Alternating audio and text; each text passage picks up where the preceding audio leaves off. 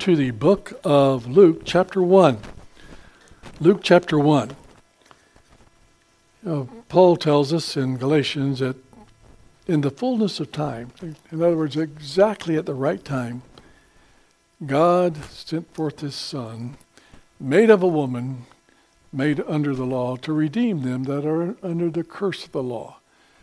As you look at history, and look at his story, there's really three basic events. You can throw a fourth one in there if you want to look at the flood. But, we're all children of Adam, are we not? That's what the Bible says. I don't care what the so-called scientists say. But if they can lie about that, then they could also tell us that he didn't make male and female. But we won't get into that discussion right now. But we see that there was creation, there was the fall, there was the flood that all affected us, and then there was the cross. And the next thing that we're looking for is the consummation. We're looking for the Lord coming again, are we not? And that's basically history in a nutshell, what God's doing. All the Old Testament was looking forward to the Redeemer coming. And now we look back that he came, but we're looking forward to him coming again. But what God does, and he's got his exact times, he's got his exact places. He's a thoroughly omniscient planner. He knows the end from the beginning.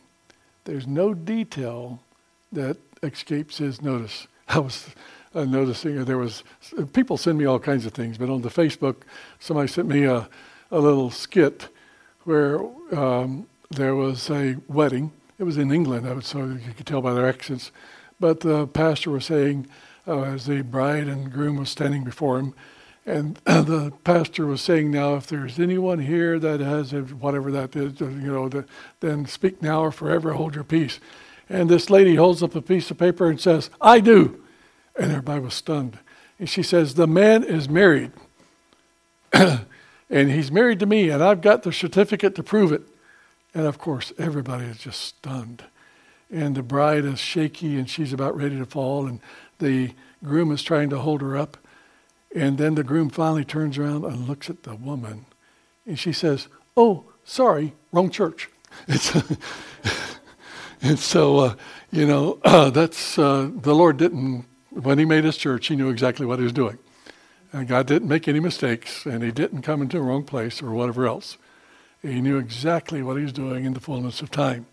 And Luke, being the inspired writer, gets it exactly right, because if he's inspired, it has to be exactly right, because it's the revelation of God. And so we'll begin reading about this Lord coming in chapter 1, verse 26. Now in the 6th month, notice Dr. Luke. You're going to notice that he really talks about gynecology. He talks about women's feelings more than anybody else. He's very good with the personal nature and the family nature of our Lord Jesus Christ, especially with these two ladies that are expecting children through miraculous births. And so we see in the 6th month, of whom John the Baptist Elizabeth was expecting him, that the angel Gabriel was sent by God to a city of Galilee named Nazareth, to a virgin betrothed to a man whose name was Joseph of the house of David. The virgin's name was Mary. Excuse me. And having come in, the angel said to her, Rejoice, highly favored one, the Lord is with you. Blessed are you among women. But when she saw him, she was troubled at his saying, and considered what manner of greeting this was. Then the angel said, Do not be afraid, Mary, for you have found favor with God. And behold, you will conceive in your womb, and bring forth a son, and shall call his name Jesus. And he will be great, and will be called the Son of the Highest. And the Lord God will give him the throne of his father David, and he will reign over the house of Jacob forever, and his kingdom there shall be no end. Then Mary said to the angel, How can this be, seeing that I do not know a man? And the angel answered and said to her, the Holy Spirit will come upon you, and the power of the Highest will overshadow you.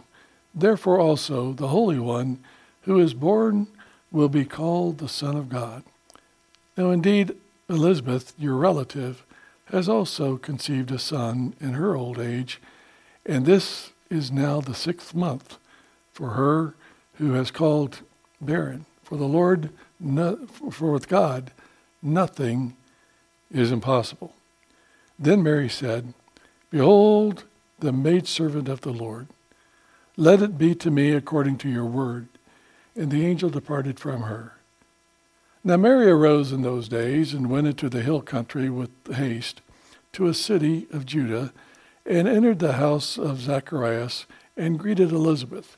And it happened when Elizabeth heard the greeting of Mary that the babe leaped in her womb, and Elizabeth was filled with the Spirit. Then she spoke out with a loud voice, saying, Blessed are you among women, and blessed is the fruit of your womb. But why is this granted to me, that the mother of my Lord should come to me? For indeed, as soon as the voice of your greeting sounded in my ears, the babe leaped in my womb for joy. Blessed is she who believed, for there will be a fulfillment of those things which were told her from the Lord.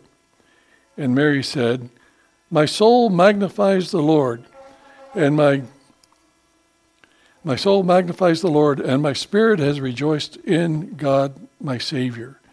For he has regarded the lowly estate of his handmaid. For behold, henceforth all generations will call me blessed.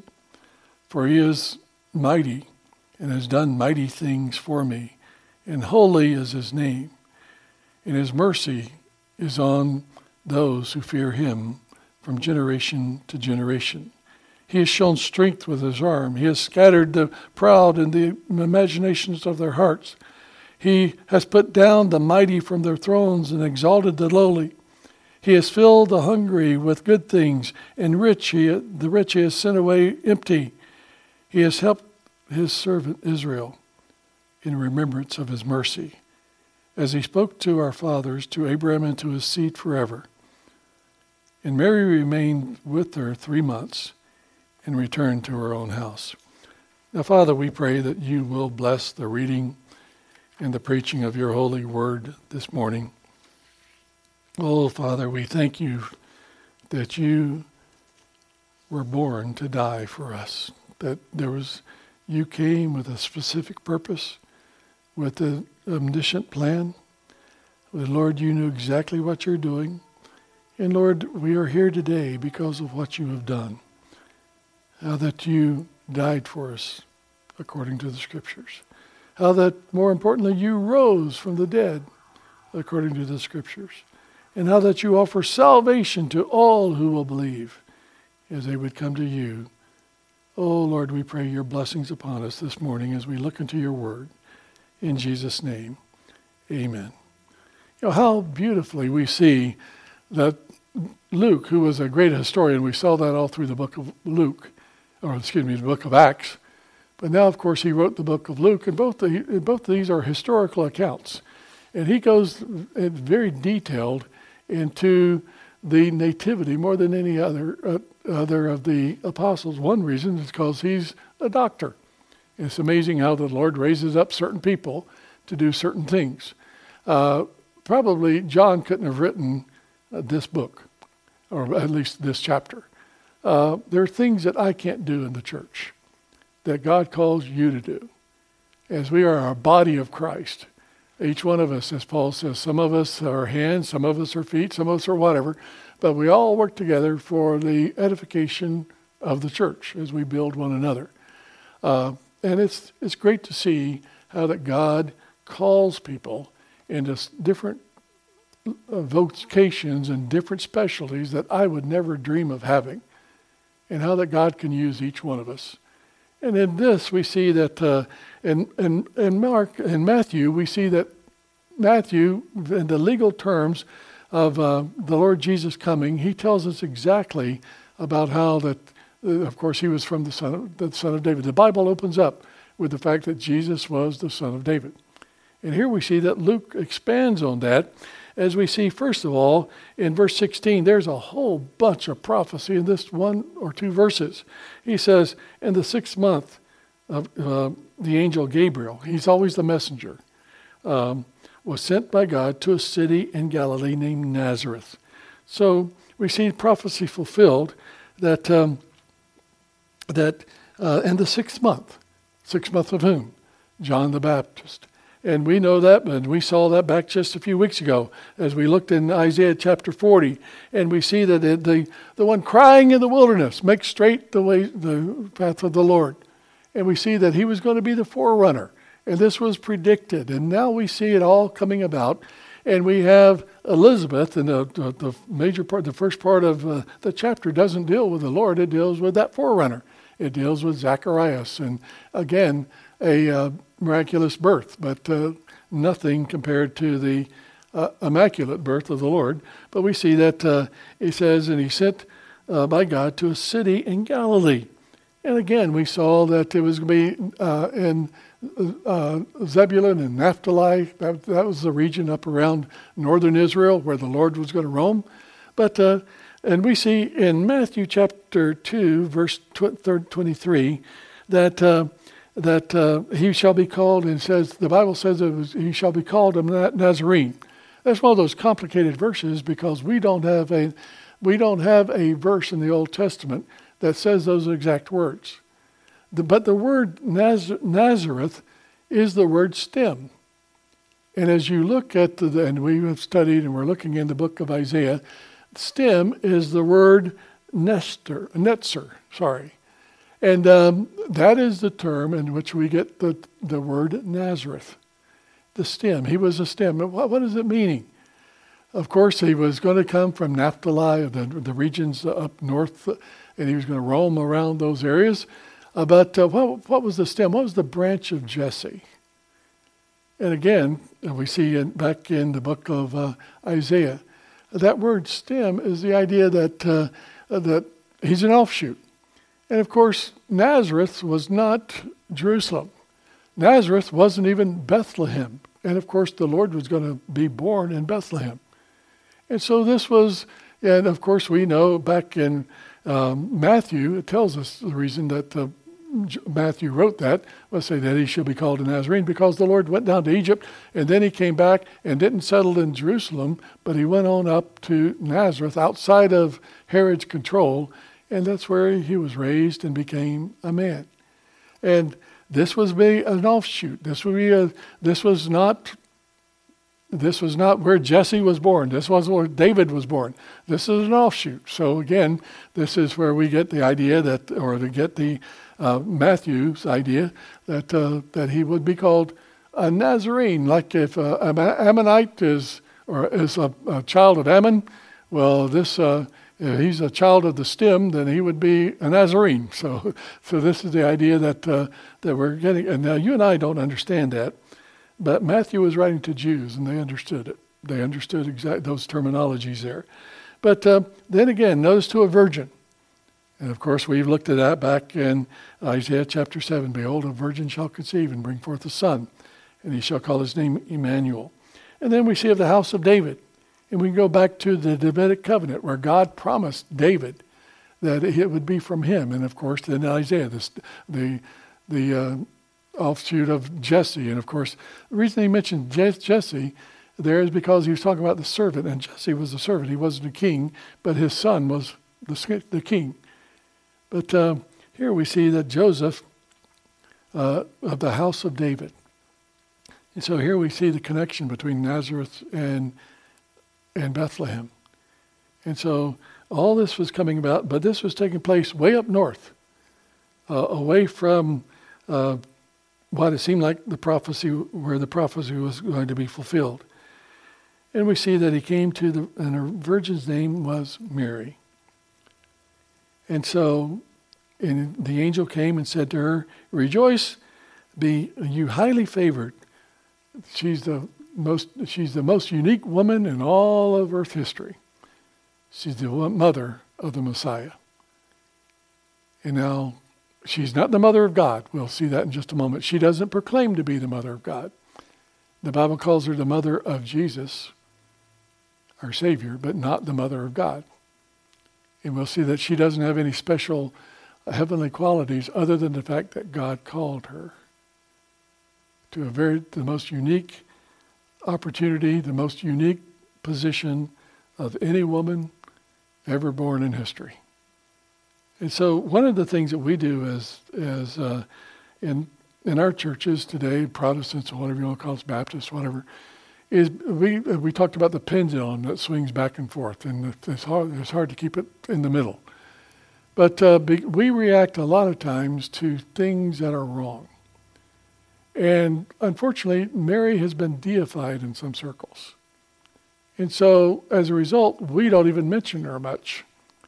But this woman was a first-class, high-quality lady. And she is to be remembered as that special woman in history that brought forth the Son. She's right up there with Moses and all the rest. It's interesting how that God included women. It's interesting how I'm glad that he included old folks. He included young folks and children in the story, and how beautifully it's woven together in both Matthew and here. God knew that there would be Christmas plays. God knew that people were going to latch onto this story. And even unsaved people loved the story. Children, I listened to a guy this past week, and he said, I got to go see I can't go to a ball game. He was a sportscaster. He said, I can't be there because I promised my kids I was going to be. I said, what are your kids? He said, one of my kids is Joseph, and my other kid is a camel. So he said, I'm really having trouble with that in my home. One's a camel and one's Joseph. So, but there again, is it even on air today? Everybody's familiar with who Joseph is and how the camels, even rightly or wrongly, are identified with the Christmas scene. God knew that. He knew that back before the foundations of the world. And so the great intricate planning. And notice he says, blessed art thou among women. You have a very special place. And he says, and when she saw him, notice now, as she saw his power displayed. And first of all, you're the chosen servant out of all the people. And remember, we mentioned earlier, that people were looking forward to the Messiah. And if you had a male child, then there would be a great party. Now, of course, there'd be that time of your purification for 30 days before you can, whatever the Old Testament was. But the idea but you would have your friends coming over and bringing gifts, and you would have many baby showers after the birth, not before. For one thing, whether it's a boy or girl. But, this was just when the women would come around, oh, let me see the little baby. And so this was going to be a great time, and every mother was praying every time she had a baby, oh, is this going to be the Messiah? And of course now we see that she is proclaimed that the Lord, it wasn't that other women, but notice the angel came and said, you're it. You're the person.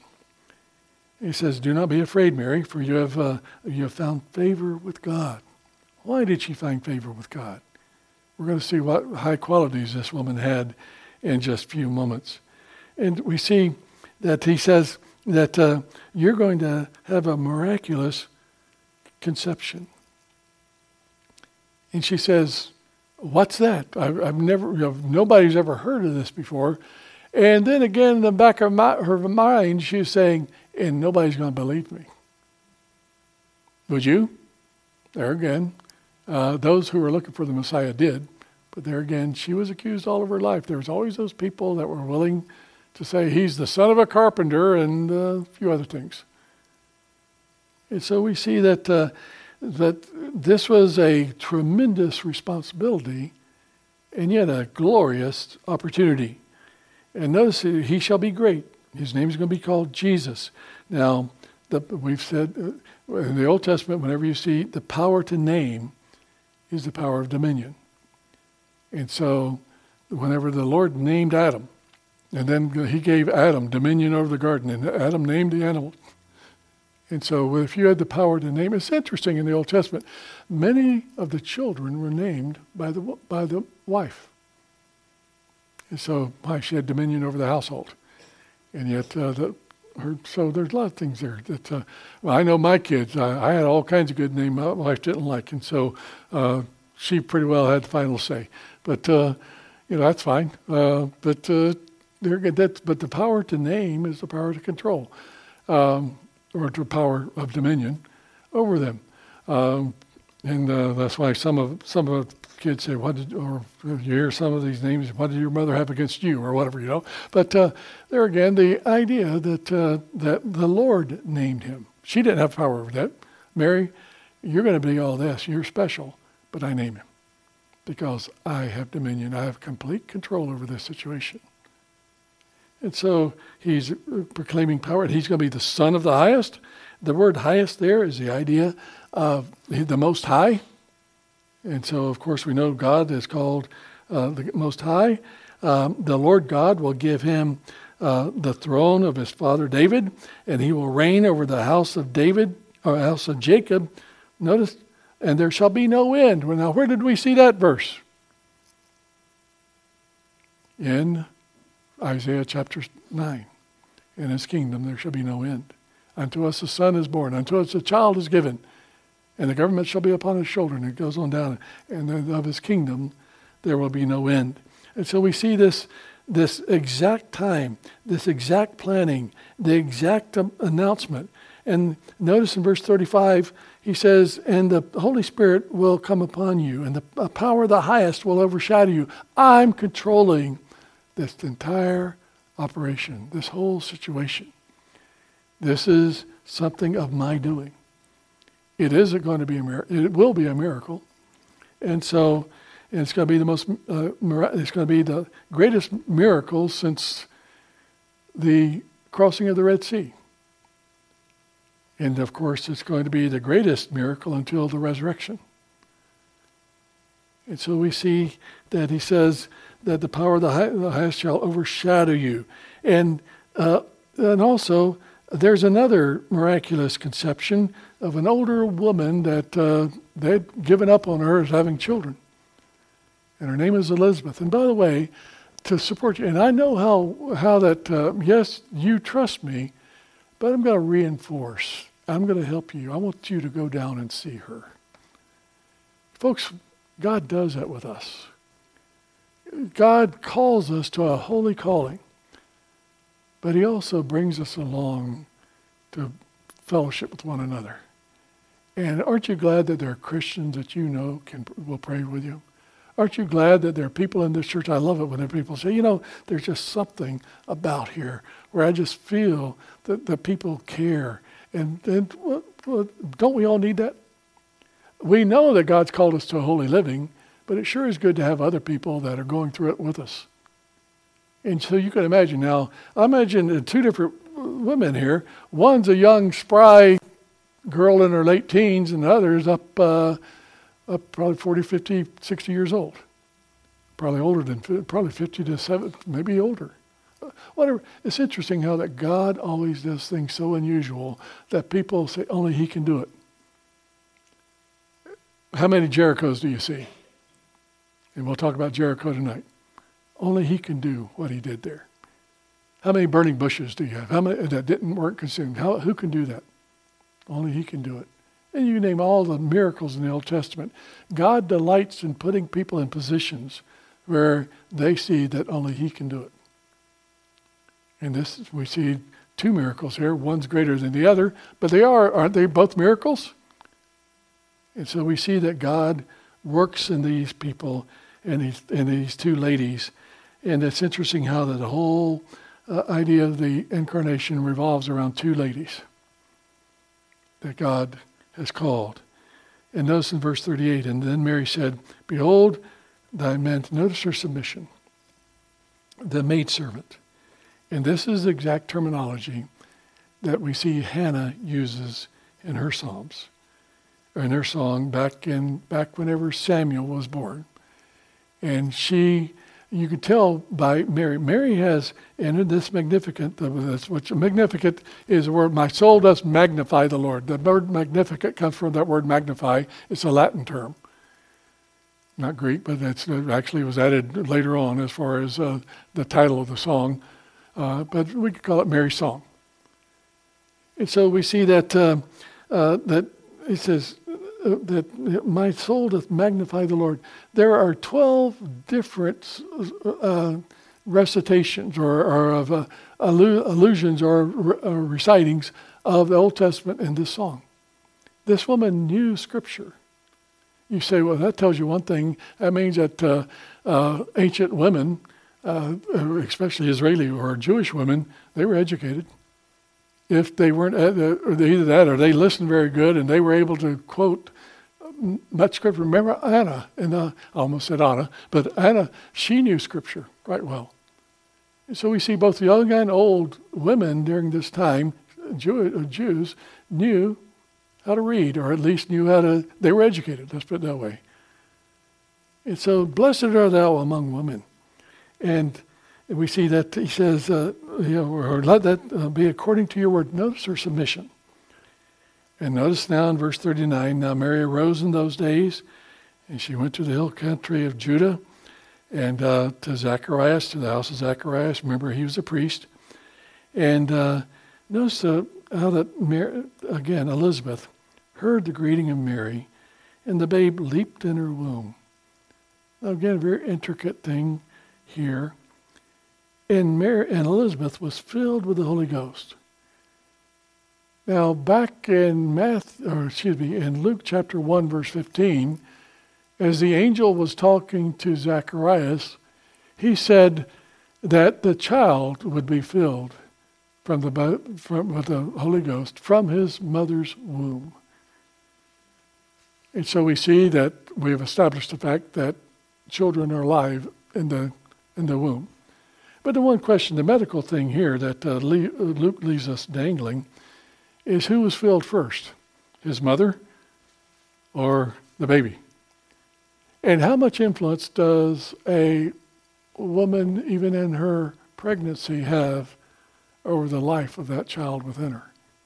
We know that, and they've studied, that they find that children start getting their taste for music by the type of music that their mothers listen to. They get a taste for certain foods and certain things by being carried in the womb. You wonder how much, we won't know till we get to heaven, just how much influence that baby's life is influenced before we ever see him with the eye. And so we have here Luke is very beautifully points out that life begins in the womb. And Jesus, if he was 6 months, notice it was a 6 month, and now she's about 6 months along, so the baby had to be an embryo. She stays there 3 months. And so before she ever started showing at home, God had already influenced, and God was supporting her. And we see reaffirming. And not only, it's one thing for you to trust God. It's another thing to see and have people that God is using see that you trust God. It's like the little boy who he had lost his mother, and his father was trying to raise him by himself, and he was in his own bedroom, and it was lightning at night, and the boy runs in and jumps in bed with his dad. And his father said, now, son, don't you think God can protect you? And he said, yes, Dad, but I just need somebody with skin on. Sometimes we just need the voice of God with a little bit of skin on it, don't we?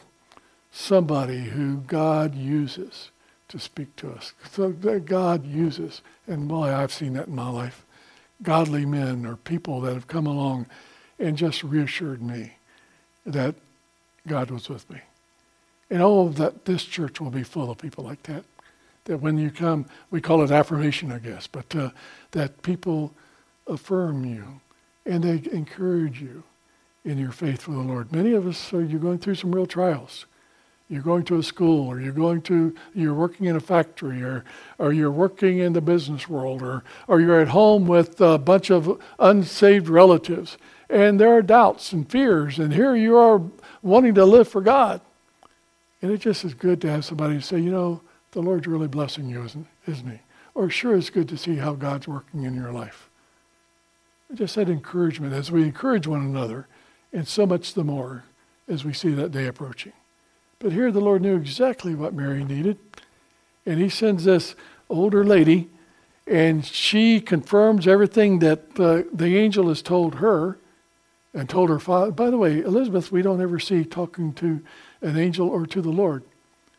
It's her husband. And yet we see that she's trusting in the Lord just as much. But here we see that Mary has been talked directly by an angel, and yet God reaffirms it through a Spirit-filled woman. Oh, that God can use us. You never know exactly how God is using you when you walk with the Lord. And it might be years later, and you will have, and I will have. And I praise the Lord. My wife got a letter back just a few months ago, and it's a real blessing. We just wrote her back. But she just mentioned several things that my wife had taught her. And we haven't seen that lady at least in 25 years. And yet she still remembers, and she found out where we were. And she just wanted my wife to know what a blessing. Boy, I tell you, folks, that will, and I've done that. In fact, I'm so glad back several years ago, that I wrote to a man, a friend. He was just a couple of years older than me, but he really took me under his wing whenever I gave my life to the Lord. And he put up with me, and we had a good time together. He became one of my best friends. And I just wrote him, and I thanked him for being my friend. I'm so glad I did that, because he died in COVID. And so you're just so glad that you do that while they're still on earth. And it's good. You never know. And it just encouraged him so much that, years ago, I'm talking about when I was 20, and now I'm up in my 50s, and I'm writing back to a guy that really had an effect on my life. And I think that's some of the best Christmas presents you can give, is just let people know that God used them in your life. But God knew exactly what he was doing here with Elizabeth and with Mary. And so we see that Mary now, and she's noticed this song. We don't know whether she composed it here or if Luke got it. We don't know exactly how Luke got it, but of course we know it's inspired. And the psalm is just filled full of Old Testament verses. And again, we say it modeled after Hannah's prayer. But first of all, we see that it's saturated with Scripture. My soul magnifies the Lord. My spirit has rejoiced in God, my Savior. And so and we see that this is the terms that are used in Isaiah many times, the magnification of the Lord. But also notice she worships a Savior. She acknowledges God as her Savior. Folks, sinners don't need a Savior. Do they? He saves us from our sin. If I haven't sinned, that I don't need. So that pretty well takes care of the whole idea of the Immaculate Conception, which is the idea that Mary was perfect. And then she had a perfect child, and she was a perpetual virgin for the rest. And now she's in heaven, and you can pray to her. Notice, she acknowledged God as her Savior. And so she is not the mother of God. She's the mother of our Savior in the fact that God used her as a vessel. Much like he uses us, not in the same, of course, in the same way. There's only one Mary. But we see that as I tried to give you an exact definition of Immaculate Conception, which is it holds that from the moment of conception, Mary was kept from all taint of sin. In other words, she was perfect. God said, poof, you're perfect. And she was never sinful again. And so we could pray to her and all that. Folks, Mary does not want to be prayed to. There's only one person Notice how that she points. Yeah, there people are going to call me blessed, yes. And that's what we need to do. We want to lift Mary up. But Mary prayed to her Savior like you and I. And by the way, in Mark chapter 6, verse 3, you go back and you'll see that Jesus had 4 brothers and then some sisters. It doesn't name the sisters, but we see that he had 4 brothers. So you can go back and look at that yourself. So she was not the perpetual virgin. A little bit of scripture messes up a whole lot of bad theology, doesn't it, or bad practice. But see, this is the reason we believe the Bible and not, we don't go into dogma and make something that the Bible doesn't say. That's the reason we don't worship angels, we don't pray to them, we don't pray to Mary. There's one man given among men whereby men must be saved. And who's that? The Lord Jesus. My soul doth magnify, that's the word where we get the word magnificat, the Lord, and my spirit rejoices in God, my Savior. And so as she submits herself to him, she worshiped him. She trusts in his promises. Notice she says, he has regarded the lowly state of his maidservant. And this is terminology just permeated from Hannah's psalm. You can compare these, and they're so obvious that she had memorized, like so many Jewish girls would memorize Hannah's song. She was one of the heroes of girls. It said, for behold, henceforth all generations shall call me blessed. Notice she doesn't say all generations are going to look down on me as, that lady that had a child out of wedlock. Now remember, we got to remember that marriage with Mary was different than marriage today. What I mean by that is the contract was signed sometimes years in advance. And we see in some of the parables of the Lord, the bridegroom, behold, the bridegroom cometh. And the parades that would go through as the bridegroom would go to meet the wife. And that would be the consummation. But it wasn't here comes the bride, it was here comes the groom. So we've turned it around today. But the idea was that now I am ready. I've the obligations that I have made, I'm ready to receive her. I have my house. I'm going to be able to support her. All this. Now I'm ready to consummate the wedding or the marriage. And so the wedding feast was the bride going to get his wife. And so here we see that Mary was espoused, but she wasn't married.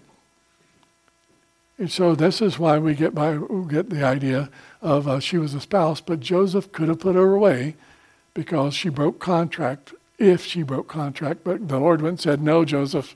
Remember the Lord? Isn't it interesting? The Lord took care of Joseph. He took care of Mary. He took care of Elizabeth. He let people know around what was going on, just the right people.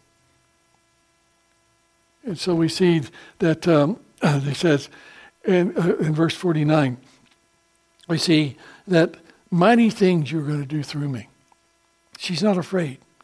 She's saying, Lord, you're going to do this.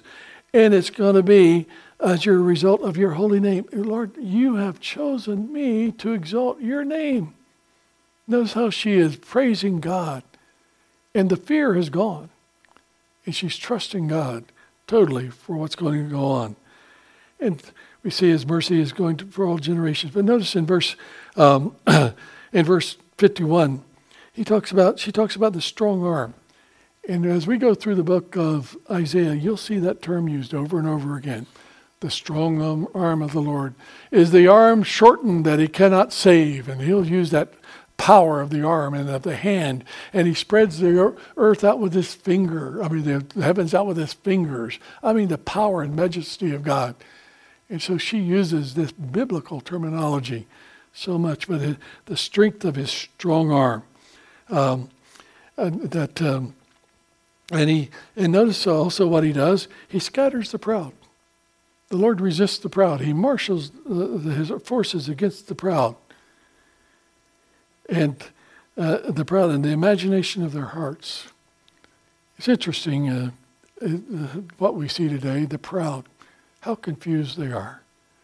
Are they happy? No, the more that you think some of those university professors that we've seen are anti-God and even anti-Israel today, you think they're happy? Look at their homes. Look at some of the things that are going on.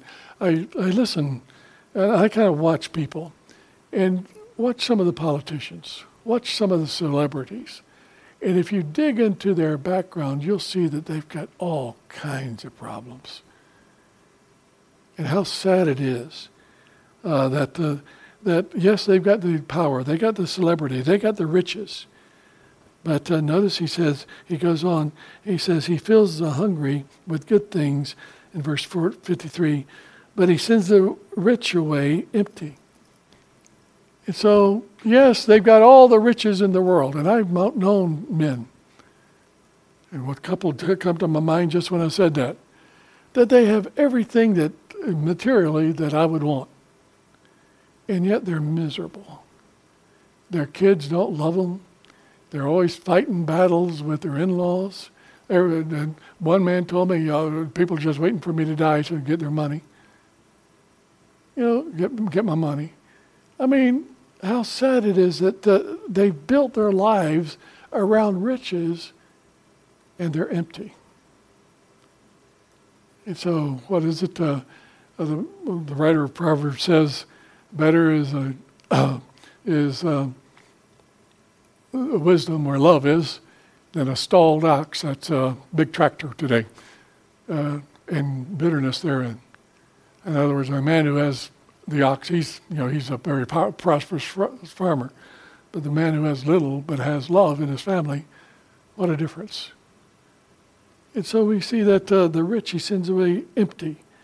And so she's just going through these things and she's remembering who the Lord is.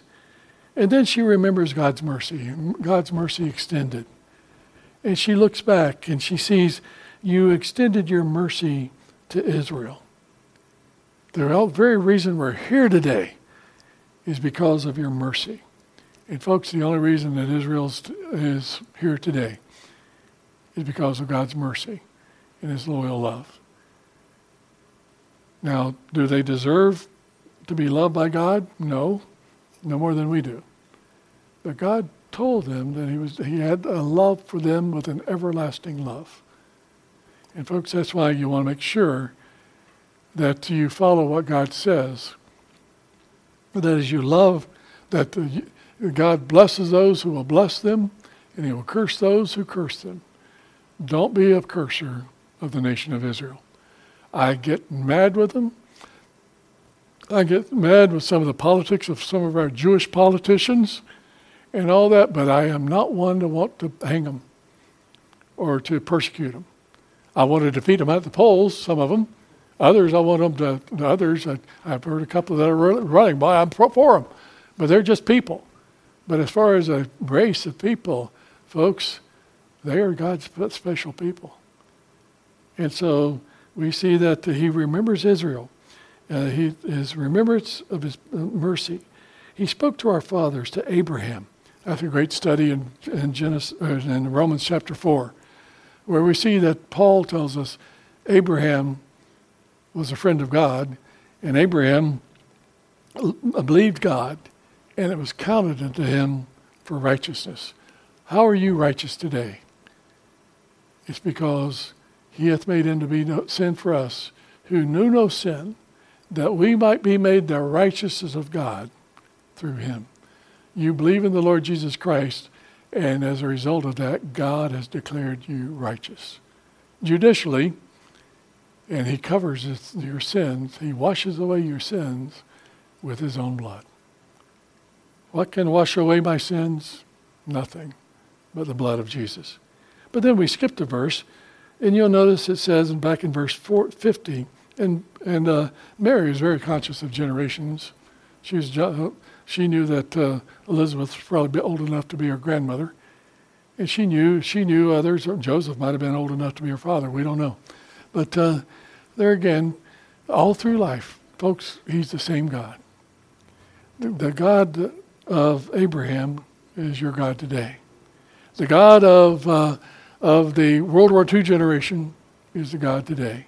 The God of the yuppie generation is the God of the Gen Zers, and all men must come to him the same way. He that hath the Son hath life, and he that hath not the Son of God hath not life. All one-syllable words that a first grader of any generation can understand. Do you know the Lord Jesus Christ, or do you not? And Mary, she realizes that she is the one that God has chosen to bring forth this great truth. What a great woman she was. But notice Mary worshiped the same God that you and I worship. And can we say, my soul magnifies the Lord, and my spirit rejoices in God my Savior.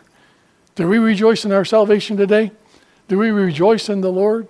Rejoice in the Lord. He makes no mistake. He knoweth the end of each path that I take. Can we trust the Lord as our Savior, as our God, as our Comforter, as a God who will lead us through a doubting world and that will use us for his glory? Oh, do you know him? And if you know him, do we glorify him? Do we magnify him in our hearts? Let's pray. Father, we thank you that we can call you Father this morning. In this generation, no matter what generation we're in, whether young or old, the gospel's for us all.